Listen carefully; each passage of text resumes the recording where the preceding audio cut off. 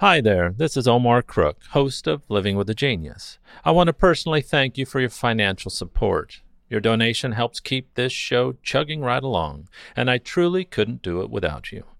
As always, thanks for listening. Be kind, do good work, and until next time. Here's Living with a Genius for December 26th, 2020.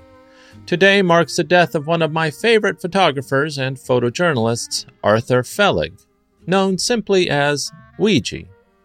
Weegee's themes of nudists, circus performers, freaks, and street people can easily be seen as the American counterpart to Brassai, who famously photographed Paris and its denizens at night.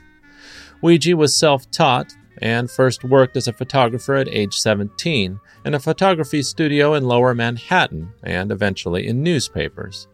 Weegee's signature style and place in the annals of photojournalism were his photographs of unflinchingly realistic scenes of urban life, crime, injury, and death. Weegee developed his photographs in a homemade darkroom in the rear of his car, providing an instantaneous result to his work that emphasized the nature of the tabloid industry and gave the images a hot-off-the-press feeling. And while Felig would shoot a variety of subjects and individuals, he also had a sense of what sold best. Names make news. There's a fight between a drunken couple on 3rd Avenue or 9th Avenue in Hell's Kitchen. Nobody cares. It's just a barroom brawl.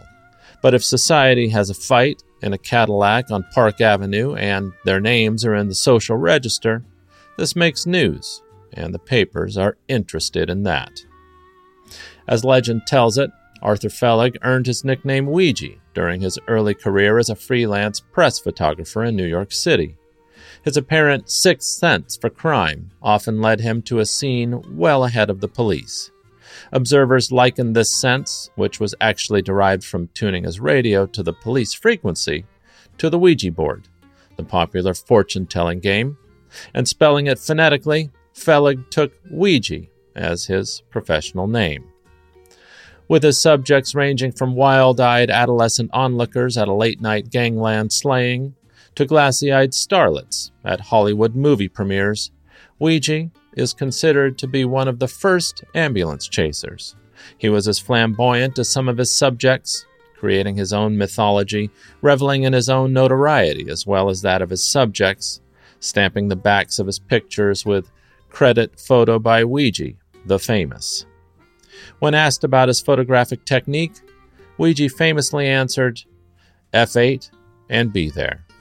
Now a standard phrase in some photographic circles.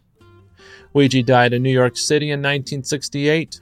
He was 69 years old. Thanks for listening. Be kind, do good work, and until next time.